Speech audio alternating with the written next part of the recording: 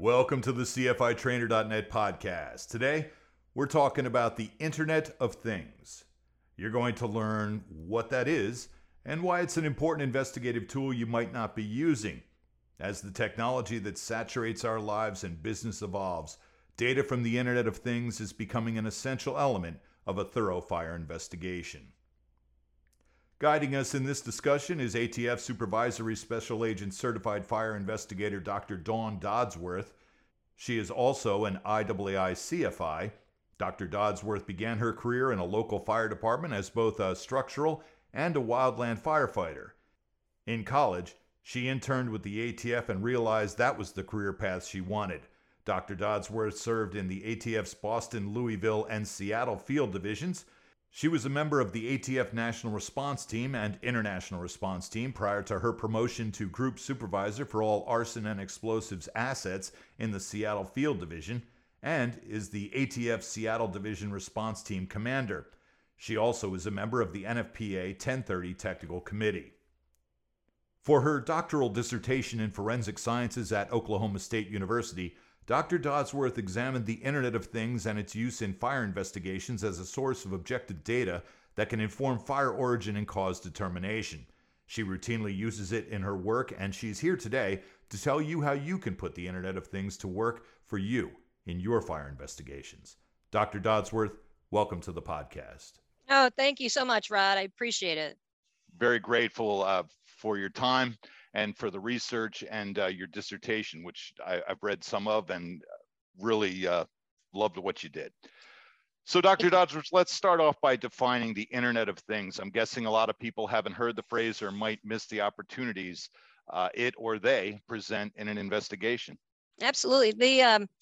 So just as a quick caveat beforehand is, when I was looking for subjects for my doctoral dissertation, I didn't want to do something that I was familiar with. I wanted to kind of challenge myself and force myself out of the box and to learn something new.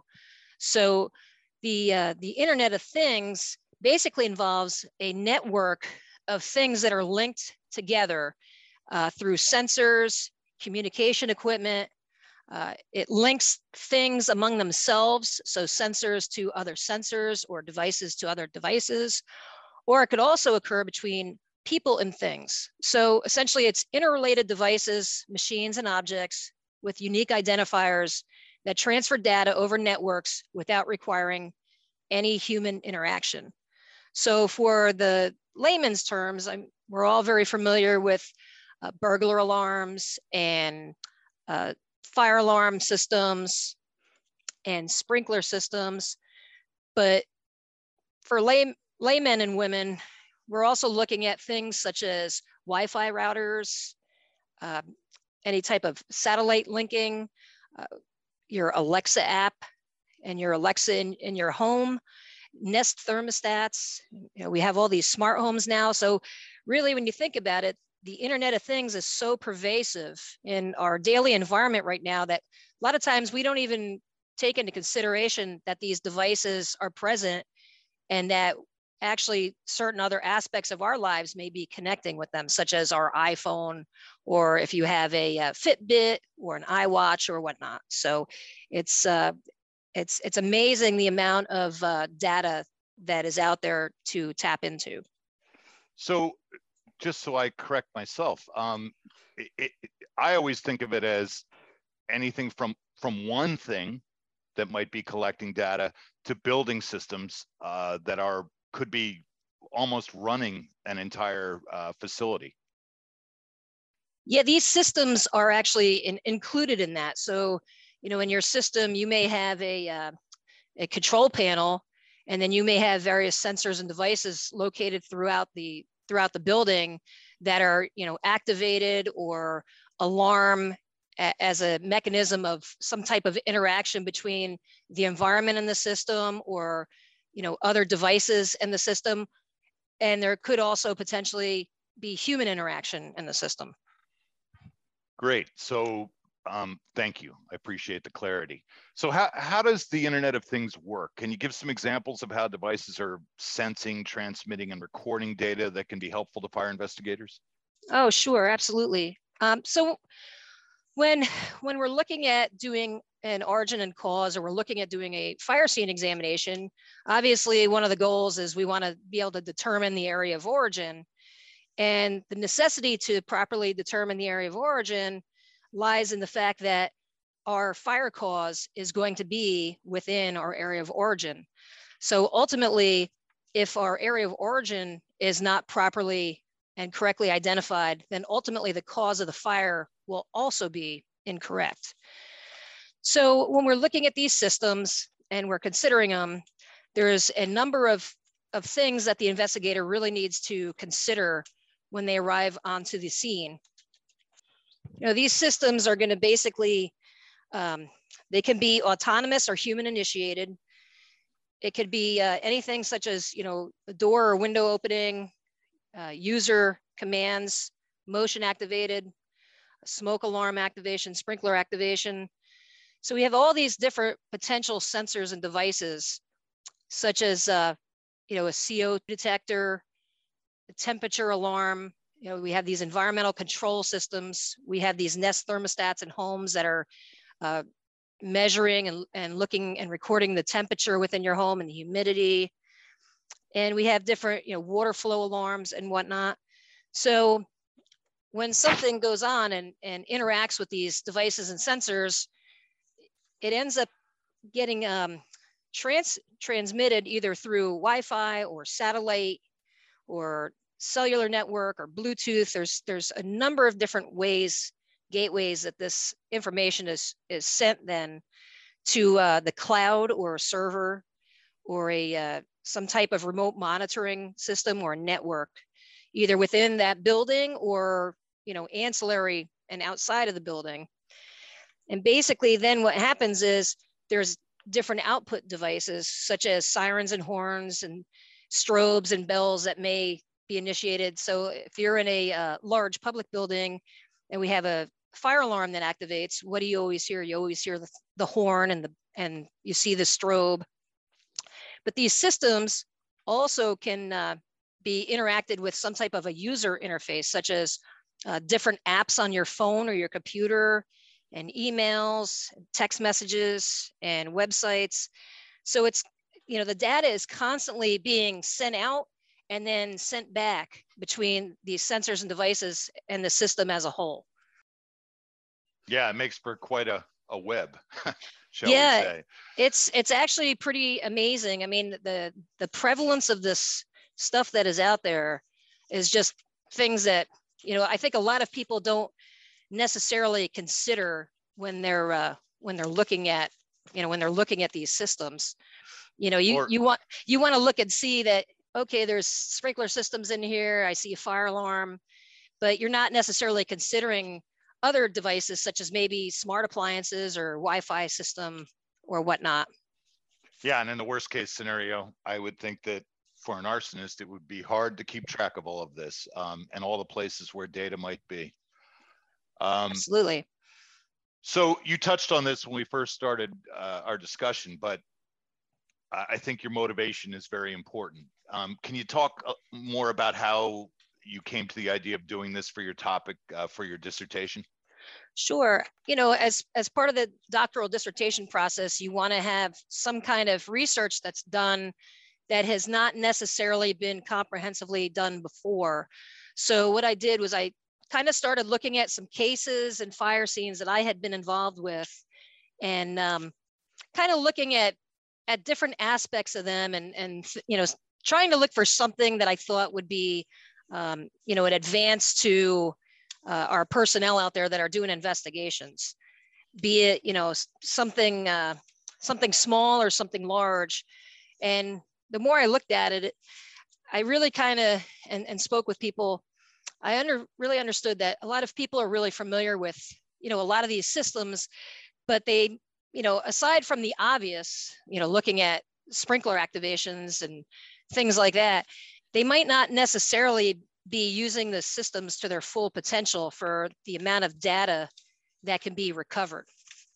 Yeah, you had another motivation and, you know, a path forward. And I love the quote, I think it's paucity of research. Yeah. Yes. I know fire investigation, obviously we're a science and we're always evolving and we're always learning new things. And, as we progress, sometimes old styles of doing things are debunked, or information that we might have relied on in the past as being reliable, we've now determined is not reliable.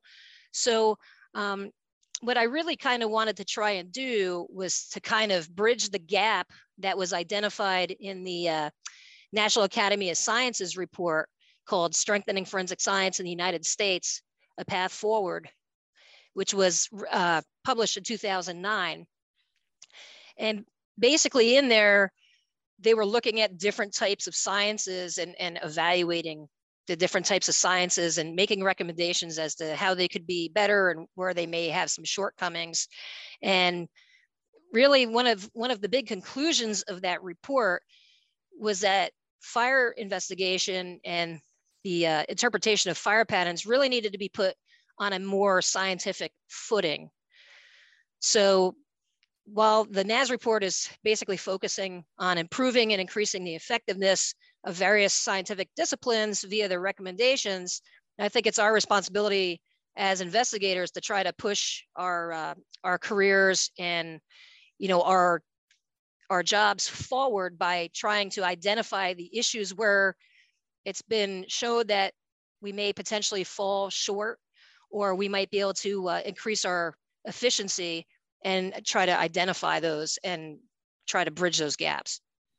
From what I understood from what you wrote, that subjective interpretations, whether you're an experienced investigator or not, this is too important and there's been too much criticism.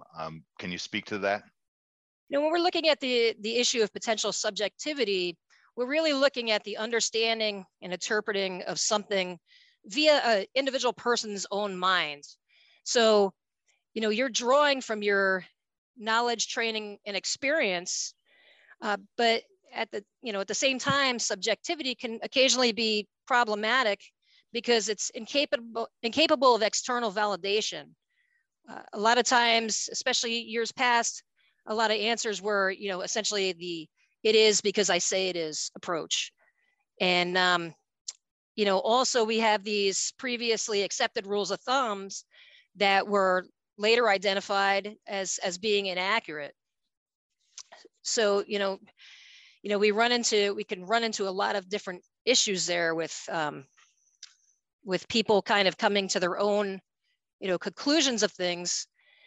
And, essentially the more ambiguous the data that's presented to us is, the more likely that a conclusion can be influenced by our own biases that each of us has within us.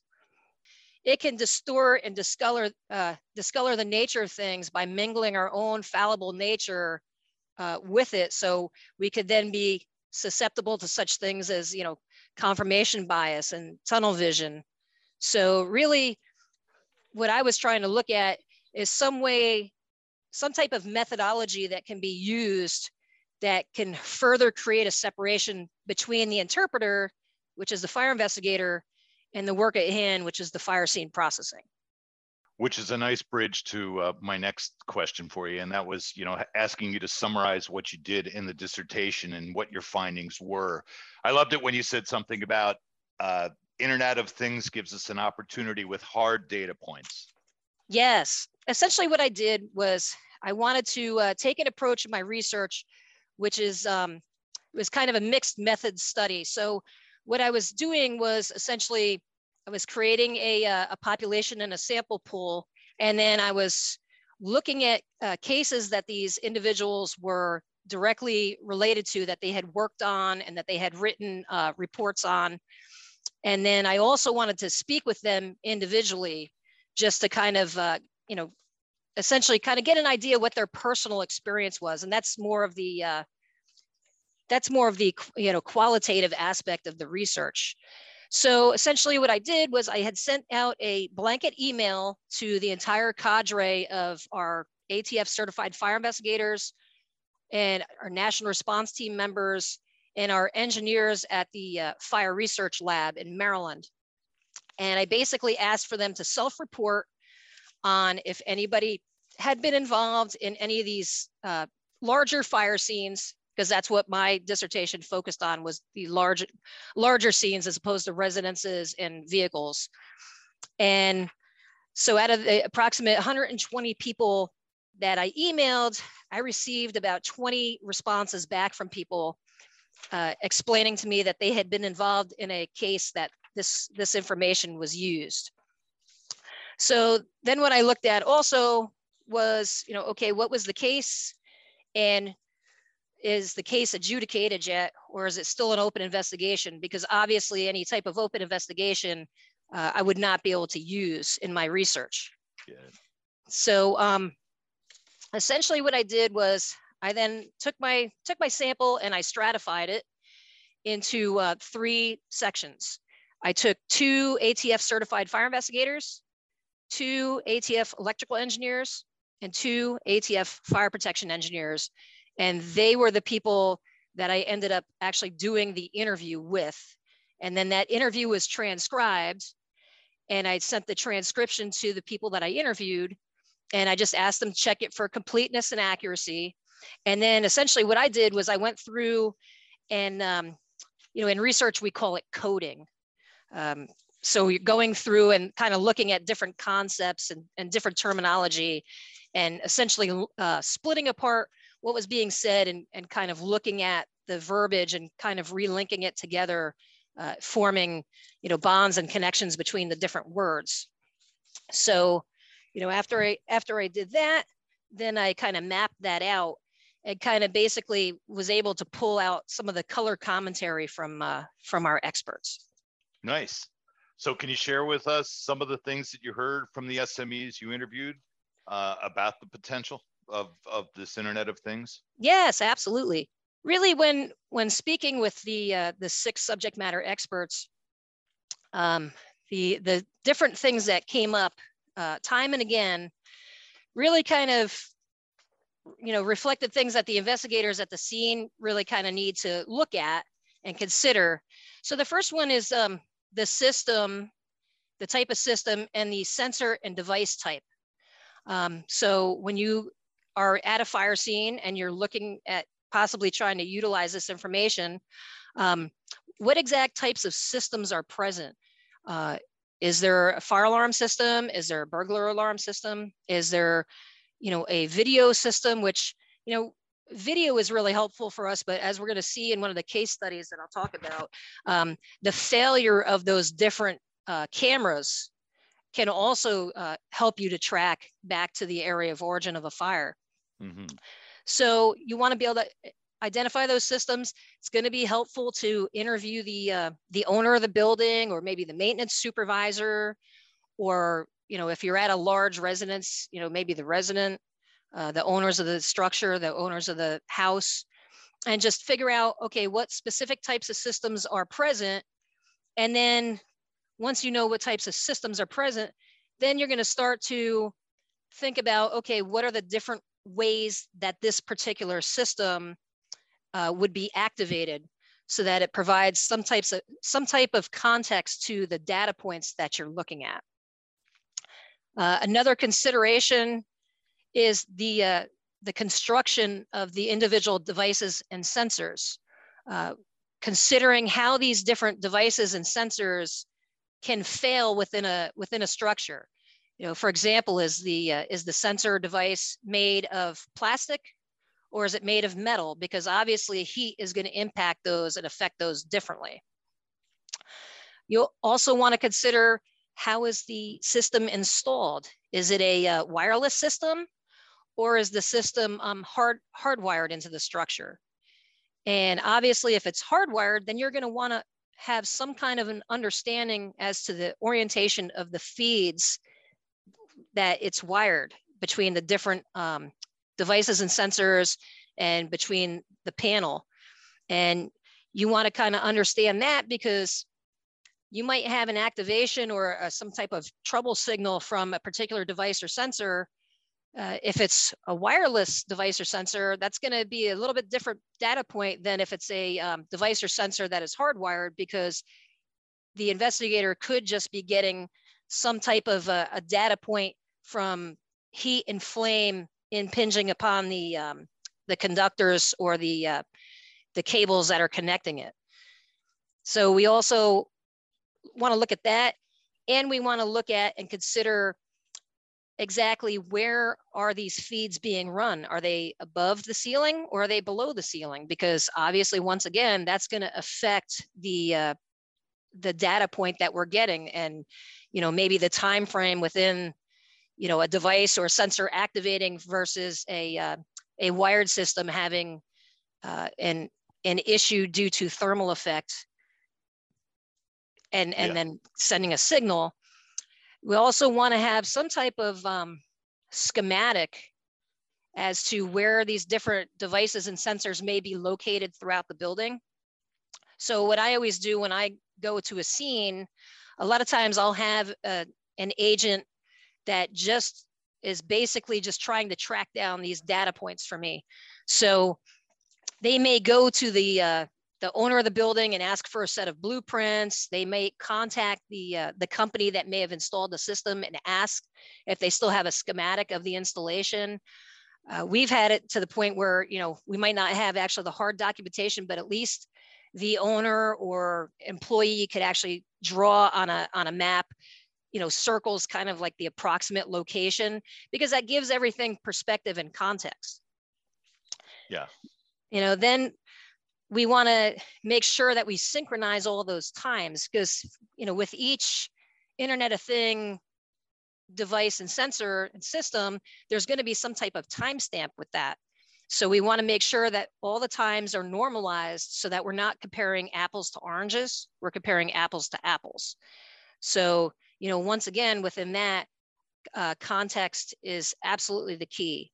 And then finally, we want to be able to properly interpret and apply the data to our fire scene and try to use that to kind of tell us the story of what went on. And again, it's a data point, and it's different systems and a different perspective for the investigator to take when they're working through the scene, trying to reach their conclusion. And it's a way also for testing different hypotheses as to area of origin. Well, your stuff so well, you went right through to what I was going to bring up. So I'm wondering if there are other conclusions from your dissertation that you felt were important. So I think that, the conclusions as far as my research, I think there was a lot of strengths that I think are really, positive, and that of, unmatched reliability. It's really kind of hard to argue with an actual timestamp. So it kind of gives you this unbiased timestamp or empirical data point to look at. And, in that same thing, the investigator, by using this data, are also utilizing hard times, which are actual times, as opposed to a soft time or an estimate of something happening. So, you may have a witness that's giving you an interview, and they could say, well, I usually wake up at 5:30 in the morning. And so I was up for maybe about 10 minutes. So I'm thinking that this incident may have happened at, 5:40 or 5:45. Well, that's an estimate, but when we actually have a hard time, it's empirical. And, once again, context is important, so that all this data points has to be normalized, but it's really hard to argue about that timestamp. I think that using this type of data from these systems, it assists in the removal of the potential subjectivity, and it ensures more accuracy, quality, and integrity of the data points, and it makes them more empirical for the investigator.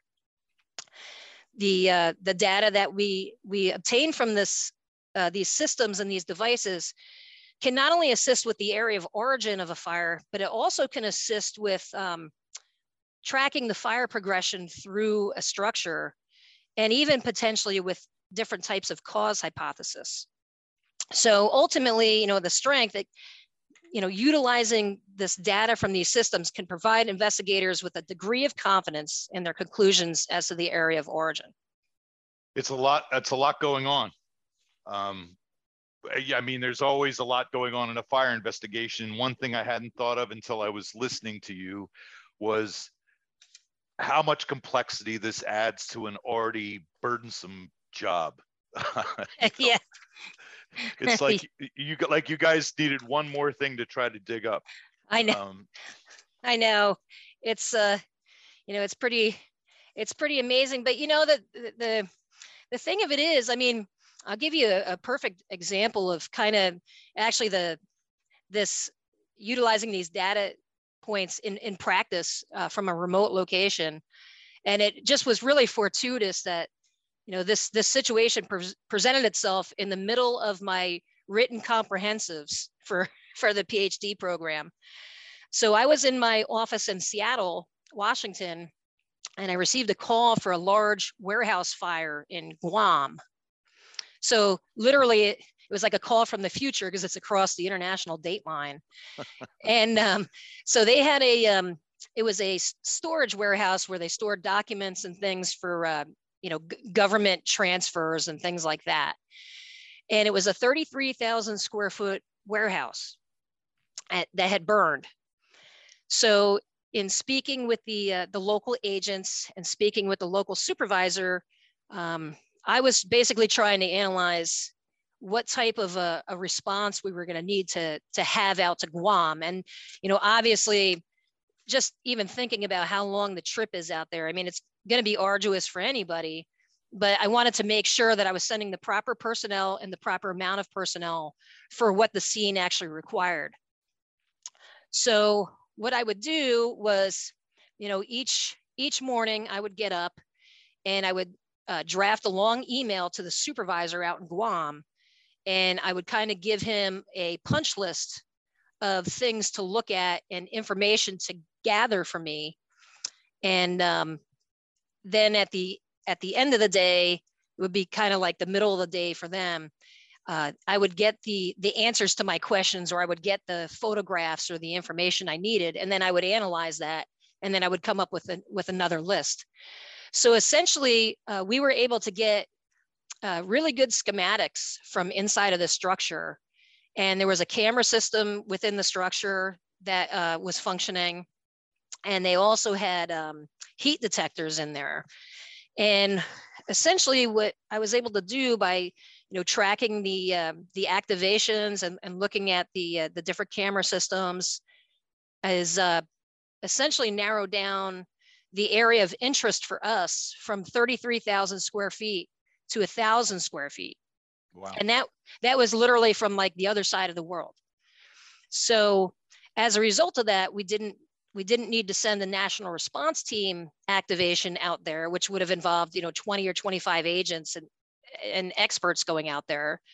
And it would have been, crazy expensive for the agency to have to foot that bill for the travel out there. We were able to essentially tier our response to, I sent two of my certified fire investigators from Portland went. I had one certified fire investigator from our fire research lab in Maryland go. And I had two engineers from our fire research lab went. It was an electrical engineer and a fire protection engineer. And then we had a number of regular general field agents that are not fire specialists. They're just plain old special agents. They actually responded from Honolulu. So essentially we sent about 8 people to assist the Guam field office. And by the time those experts had arrived, we were able to, still working remotely, pull a lot of data points for them. And I was writing up a briefing paper every day and sending it to them so that while they were traveling, they'd have access to this data. And while they're traveling, these 16 or 20 hours out there, they could sit there and be evaluating things and coming up with a game plan. And, I was really happy to see when they arrived in Guam, they were able to hit the ground running. And they were there for about 3 or 4 days. And they were actually able to classify the fire as accidental. Well, that's a beautiful story. It's I'm sure you made a lot of people happy at the budget office, but I think it also looks good, I think, when the proper scale of response shows up to a location. I mean, just the thought of, and relationships are important, but just the thought of you showing up with whatever size your NRT would have been in that case, or international response, it's wow, that's a great story. So I want to go back just a step and focus on some more tactical, practical level things for fire investigators, because I think, everybody's learning, and some of these things are very important, and the details of them. So what types of systems should the investigator be looking for? I know we've touched on it already. Well, the types of systems obviously are the ones that everybody is familiar with, which, includes your, fire protection systems, your, which would include your sprinkler system, fire alarm systems, burglar alarm systems. And you also want to look for, Wi-Fi. Is there a Wi-Fi system in the building? Are there different antennas where you can connect to a Wi-Fi system throughout the structure? We had a case study in Texas where our experts actually were able to map out the different Wi-Fi satellites, and they were able to narrow down the area of origin just based on the failure of those connection points within the building. Nice. You also want to consider, when we're talking about potential cause hypothesis, you might want to consider, are there Wi-Fi connection points outside of your building of origin, let's say on a public street where you have public Wi-Fi access. People will be walking and their phones are going to be connecting to these different Wi-Fi access points. So you may be able to put different people in a specific area during a specific time frame. It could be just a plain old witness that you might want to track down and interview because they were in that area around about the time an incident occurred, or it could even potentially be your suspect. Yeah, wow. I hadn't thought about that side of it. So when the investigators there at the scene, tell me some specific things they might need to ask about these systems. Well, they're gonna want to ask, obviously, what types of systems are in the building, and you may have to ask a number of different people because I've been to some incidents where the manager might know of a couple of the systems, but might not know all of the systems. So, I would always use that as a question for your witnesses during your interviews is, what types of systems are in the building that might be connected to Ethernet or might be connected to satellite or, might be, connected through Wi-Fi. Are there any types of monitored systems that might be monitored remotely by a security company or whatnot? And just try to get as large of a list as possible. And, it's kind of amazing because we've gone to, talking to somebody where they might just have two systems identified to, you speak to a couple other employees and they throw out another couple systems. So now we're from 2 systems that are available to obtain data points to 5 systems. So, you really kind of want to ask that question. Yeah, I think that point about reaching out to different people is a really good one. Oh, go ahead. I'm sorry. Yeah, no, because you're essentially hedging your bets. Yeah. Right. And, at the same time, when you find out what systems are there, obviously you want to consider, what type of motion or what type of interaction from the environment might cause that system to activate. For example, there might be door or window alarms, not necessarily from somebody breaking in, but from one of the devices or sensors failing due to heat exposure. So you want to kind of consider like, okay, what type of ways would I be receiving this data point from this specific system and this specific device or sensor? Because once again, the big takeaway here is you have to have proper context when you're using this information. Yeah. And that goes right into, understanding, how something can fail within the building. And again, what type of alarm or what kind of signal would I be getting, a trouble signal or a supervisory signal? And the way you could actually kind of, if you're not too certain about that, contact the vendor that may have installed the system, and speak to them directly. Also, with a lot of these systems, you're not necessarily going to want to access that data yourself. You might get certain data from a witness, like an owner or a manager or whatnot. They may have like email notifications of different events taking place, but you're also going to want to get that information off of the control panel. And for something like that, you're really going to need a technical expert that is familiar with that system, because if you try to obtain that information off that panel yourself, you may either inadvertently create new data points that are inaccurate, or you actually may erase inadvertently data points that you'll never get back. And then the worst part, huh? Oh yeah, well, and then the other thing you want to consider is some of these devices and sensors may actually retain information on it remotely within each individual device and sensor. So, it really helps to contact, an engineer. You could contact your local ATF CFI who can get in touch with one of our engineers, or you contact the company that installed the system, and they'll be able to let you know, and they'll be able to send a technician out. Another thing you have to remember is this information is, it may very well be subjected to the Fourth Amendment protection for search and seizure. So a lot of this information you're gonna need either consent, or you may need a subpoena or search warrant to get. We were moving along so fast, I forgot all about that. I'm sure other people do too. Sorry. No, that's okay. That's a very important point, and think about it often. But as you're cruising through all this opportunity for new information, it's good to remember to check yourself up on those basic things. So you made one really good point, and I well, you've made a lot of good points. I was going to say just one. Yeah. Well, specifically related to this last topic, contacting the vendor or the manufacturer of something, I think, is so powerful. I mean, I know that we've had people reach out to us as developers of some things related to CFI Trainer, one of the networks that we do, and the amount of information that's available that might not even be available to an administrator of an account it often boggles my mind. Simple things like logging, which people don't know, that happens to be turned on a server that's saving gigabytes of text that relates to every touch and click and action. I just thought that was a really good point that you made, and I'd love to see people follow up with that. I appreciate that.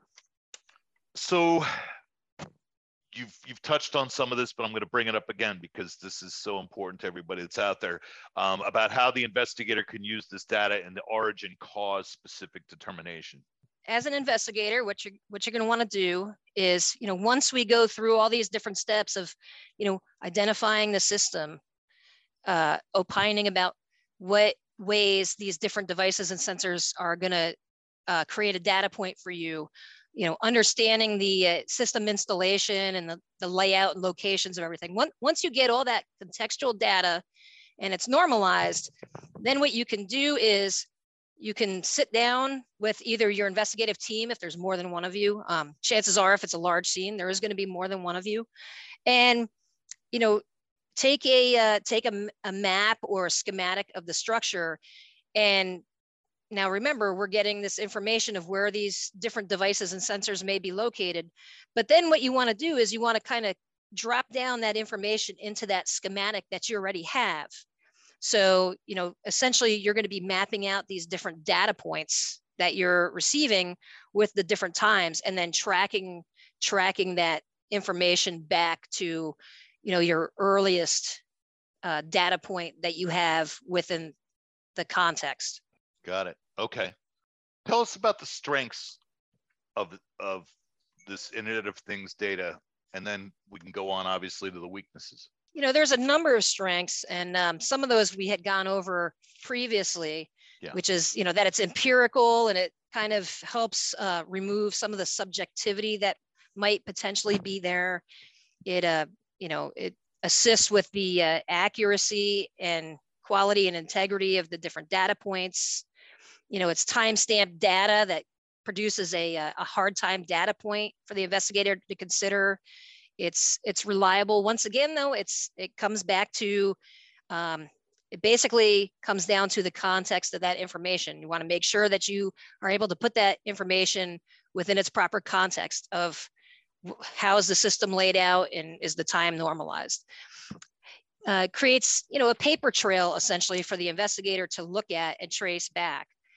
And it really kind of provides more of a black and white empirical picture. And it's more objective in nature as opposed to being subjective. And, this, when we look at the 921, this new recent iteration, the arc mapping was moved essentially under fire patterns.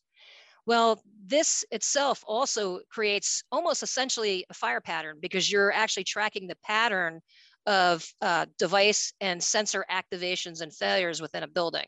And you're looking at that in context with the entire system and within the context of the building. Interesting way to put it.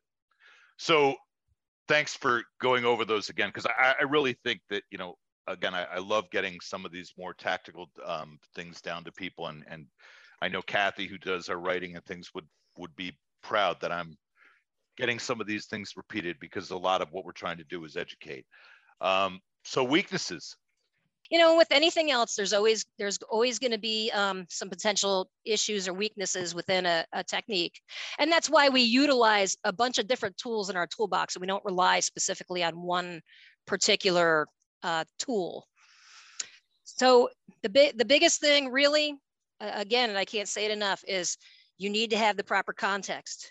As an investigator, you need to understand the layout of the system, the type of the system, what the construction is of the system, the devices and sensors, where are the locations of them, how is the system installed, and you also need to make sure that the times are normalized, because if you have a lack of context, obviously you're going to then have a poor interpretation of that data, and the potential is there for it to be improperly applied to the scene, and then it may lead to misinformation that will not aid you and narrow down the area of origin or the fire progression. There's the potential for human error. Like I said, inaccurate application, in some type of error of commission. You may incidentally, let's say you don't reach out and contact the technician, and you might accidentally omit or delete information. So, you just kind of have to be cognizant of the fact that potential is there, and work around it. Yeah, I get it. I guess that leads to something we dealt with back in the day when we were working on some things related to electronic data with Secret Service. And I know there were experts. Can you talk about people that an investigator might be able to reach out to for expertise? Sure. And, that kind of comes in, towards the conclusion of my research. I kind of came up with a number of areas that really kind of need to be researched further to try to make it even easier for investigators. And one of those was kind of developing a system of best practices. So kind of, not for each individual business and each individual system for like specific businesses, but kind of like a general best practices of these different types of systems. And one of that would include like, hey, who do I need to reach out to get this information? Because sometimes the data comes out and it's plain as day, and it's in, it's just in regular verbiage that an investigator can understand. And then sometimes the data points may come out in some type of a code that then has to be interpreted by an engineer or somebody familiar with that specific system, some type of technician. So, you have to keep that in mind. And then, also occasionally you're going to have to reach out to, not only the manufacturer, but you might have to reach out to, to the company that actually, has come up with the particular design of each system. and get information from them. And then, sometimes the issues with that is they may be hesitant to provide you with that information, not only because of, what is one of the big issues we have nowadays, liability concerns. And the other is it may be data that is protected. It's something that they may have the market cornered on, and they don't want to share that data. So again, you have to remember that it's going to be subjected to, Fourth Amendment. You might have consent from the owner, but you might have to get a subpoena or a search warrant to get any information from the company if they choose to not be as helpful as they should be. Got it. Yeah, a lot to remember. So I'm thinking learning from case studies, and you started to talk about one, and you teased us a little bit at the beginning. You want to give us some examples of how you've seen the Internet of Things make a difference? Oh, sure, absolutely. I went through a bunch of different cases. There were some really interesting ones out there that are still going through the court system. So unfortunately, I was not able to use those. But one goes back to a fire back in 2005 at a wine storage warehouse in California. So the building size was about 240,000 square feet, and it was about a $450 million loss. And this building inside, they just contained storage of wine from all over the world. And the part of the building had a mezzanine on it. And what our agents were able to do was go in there and map out the beam detectors, smoke detectors within that building. And they were actually able to map out where the activations took place. And when they mapped out the activations that took place, it put them specifically right in front of this one cage owned by a particular gentleman on the mezzanine. And then what they did was they began excavating that area, and lo and behold, they ended up finding a propane torch that was laying on the ground there by a bunch of cardboard, and it was actually still in the on position. So as a result of that, they were actually able to classify the fire as incendiary. And basically the person that set the fire was involved with essentially some type of like Ponzi scheme with the selling and purchasing of wine. He would sell wine, but he wouldn't pay the people back that he was storing the wine for. And then he was using that money for other things. And then essentially when his clients were starting to close in on him, wondering where their money was, this fire happens. So the defendant ended up getting 27 years in prison for that particular fire. Wow. So I need clarity on one thing. You said the propane torch was in the on position? Yeah, they had looked at it, and it actually so happens that my husband was he was the lead CFI on that fire. And so what was the idea, that this person left it on and walked away? Yes. Yep. Give themselves time, get out of the building, and have a little bit of a delay between the fire starting, and you have all this available fuel, cardboard, and everything else in the area that's going to ignite fairly readily, and just walked away and left. Maybe I'm going to sound naive, but I've been around you guys for almost 20 years. And I don't think I've heard about I've heard people leaving gas on, but not like a propane torch. And it just seems like it's sort of like a new way of leaving the gas can behind. Does this happen often? There's just no end to the ingenuity of somebody that really wants to do something. They make it happen. It just seems like, I just can't imagine that you'd expect that this tank in its on position would burn up. But well, okay.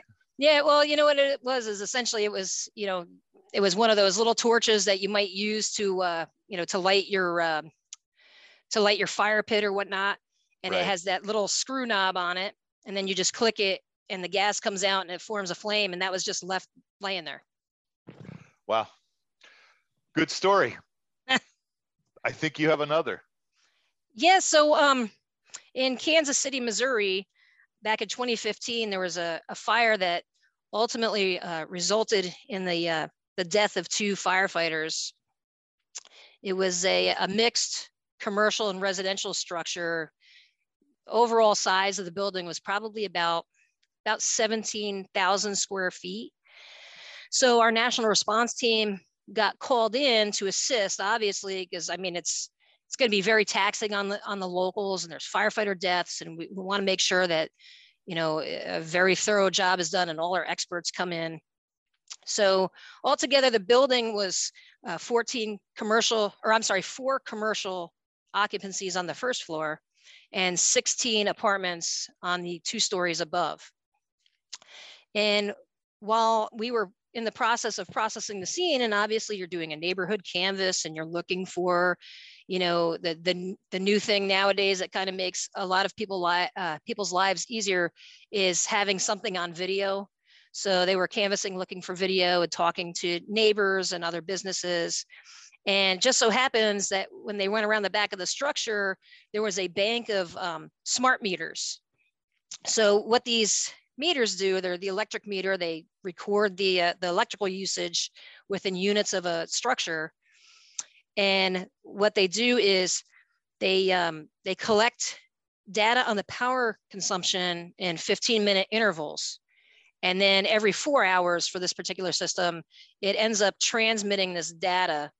So, these meters have an internal memory, and then that data gets transmitted to the company so that they can have a reading where they're located. So what our electrical engineer did in conjunction with our lead CFI was essentially start to create a pattern of some type of like background usage for essentially a baseline of what was the general usage of electricity in that building, in those units, for about 2 weeks prior to the incident. And this way, once again, it gives you the context when you're looking at different things that are going on. You have some kind of solid foundation to build off of.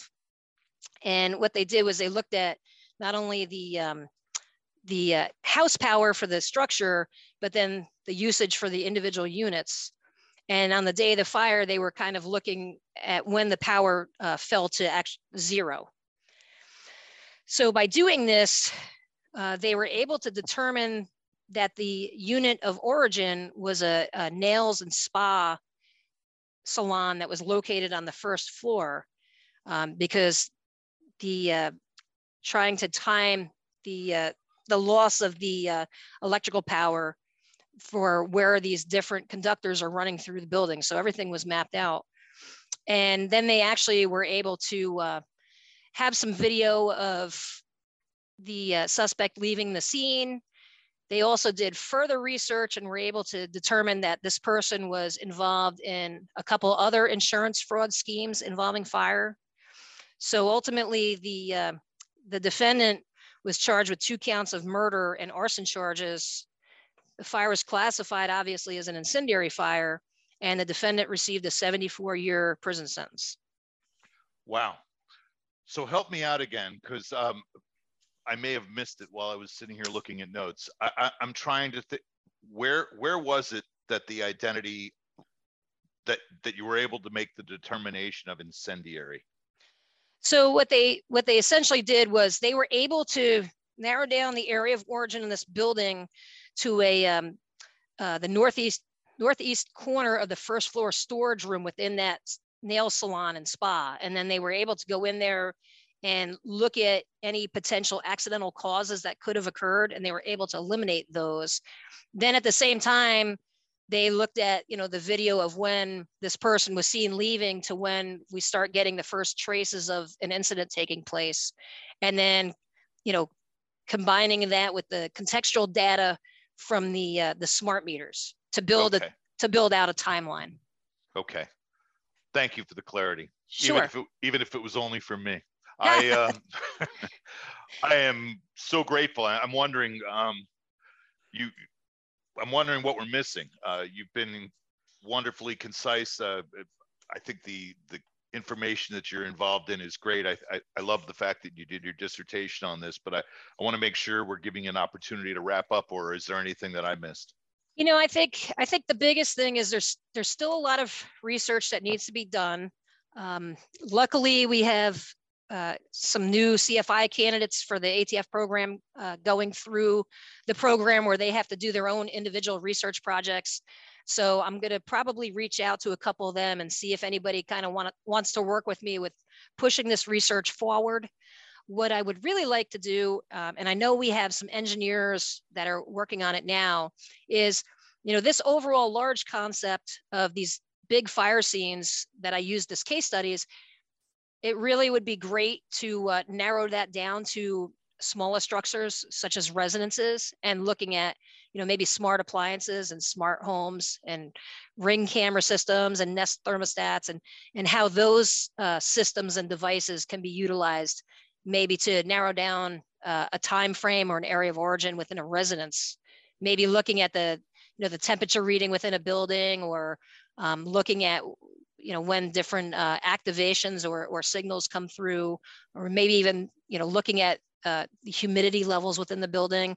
And then furthermore, applying this to vehicles, looking at maybe a vehicle fire. A lot of your newer vehicles nowadays have what are called infotainment systems. And those infotainment systems can be downloaded, and they provide a plethora of information. I mean, it could be from, when were the doors locked, or, when were the doors unlocked? When was the door opened? How long were you driving for? What speed you were driving. And then the amazing thing also is, if you have your cell phone in these vehicles, and a lot of people like to connect their phone through Bluetooth in the vehicle, well, the potential is there that entire phone could have been downloaded into the vehicle memory system. And now the investigator not only has the information on the vehicle operations and whatnot, but they also have information directly off of the person's phone. Yeah, it's amazing how much information is captured and how much information is sent from the vehicle. I know Toyota, I think they're tracking my every move on a new vehicle. And I just think, wow, they write me messages that are obviously specific to my mileage. They asked me if, the speed issue is interesting. And I know with insurance companies, they're talking about, looking at people's driver habits, and they're watching acceleration, deacceleration, all those things. It's well, I think it used to be a little easier to get away. Yeah, it's almost like Big Brother is watching everywhere now. Yeah, well, I guess if, for us that are following the law, it's not as much of a concern, but very true. I appreciate your time today so much. And this is interesting to me personally, and timely, I think, especially as all of this technology is so rapidly expanding. Wow, it's just, like I said earlier, a lot more to keep up with for fire investigators. But I think at the same time, that learning about that is also motivating, or it would be to me. I can imagine it would be. So thank you. Yes, for giving everybody this. Absolutely. Time. I appreciate you having me. Well, we're very grateful, and we'll look forward to seeing you in the future. Absolutely. Something tells me we will. Thanks again. Thanks, Doc. Rod. Thank you. Bye-bye. Take care. You too. Now for some news from the IAAI. 2 scholarships are currently open to members of the IAAI until October 1st. That's coming up pretty quick here, so take advantage of this opportunity. There is one $5,000 foundation academic scholarship that will be awarded to provide financial assistance to students pursuing formal education and a curriculum consistent with the mission of the IAAI. There are also 5 $1,000 foundation training scholarships that are awarded to selected applicants to enhance their education in the fire explosion investigation profession by attending the IAAI International Training Conference or other select IAAI training events. Go to firearson.com or IAAIfoundation.net for more information and apply today. The deadline is Saturday, October 1st. This is our 100th episode of the CFITrainer.net podcast. We'd like to take a moment to thank you for your support. Thousands of you tune in every month, and we're grateful for the many messages you send us telling how you've enjoyed the episodes and the value that they've had in your work. It's your support that keeps us going and pushes us to find new topics that will add value to the investigations you participate in. Thank you. And thank you for your work that you're doing out there in the field every day to prevent fires, care for victims, and hold criminals accountable for their actions. Please let us know what you're thinking. Your opinions and suggestions are really appreciated. You can use the feedback form on this page. This podcast and CFITrainer.net are made possible by funding from the Fire Prevention and Safety Grant from the Assistance to Firefighters Grant Program administered by FEMA and the U.S. Department of Homeland Security. We also get support from the Bureau of Alcohol, Tobacco, Firearms, and Explosives, and voluntary online donations from CFITrainer.net users and podcast listeners. Thanks for joining us today on the podcast. Stay safe, and we'll see you next month. For the International Association of Arson Investigators and CFITrainer.net, I'm Rod Ammon.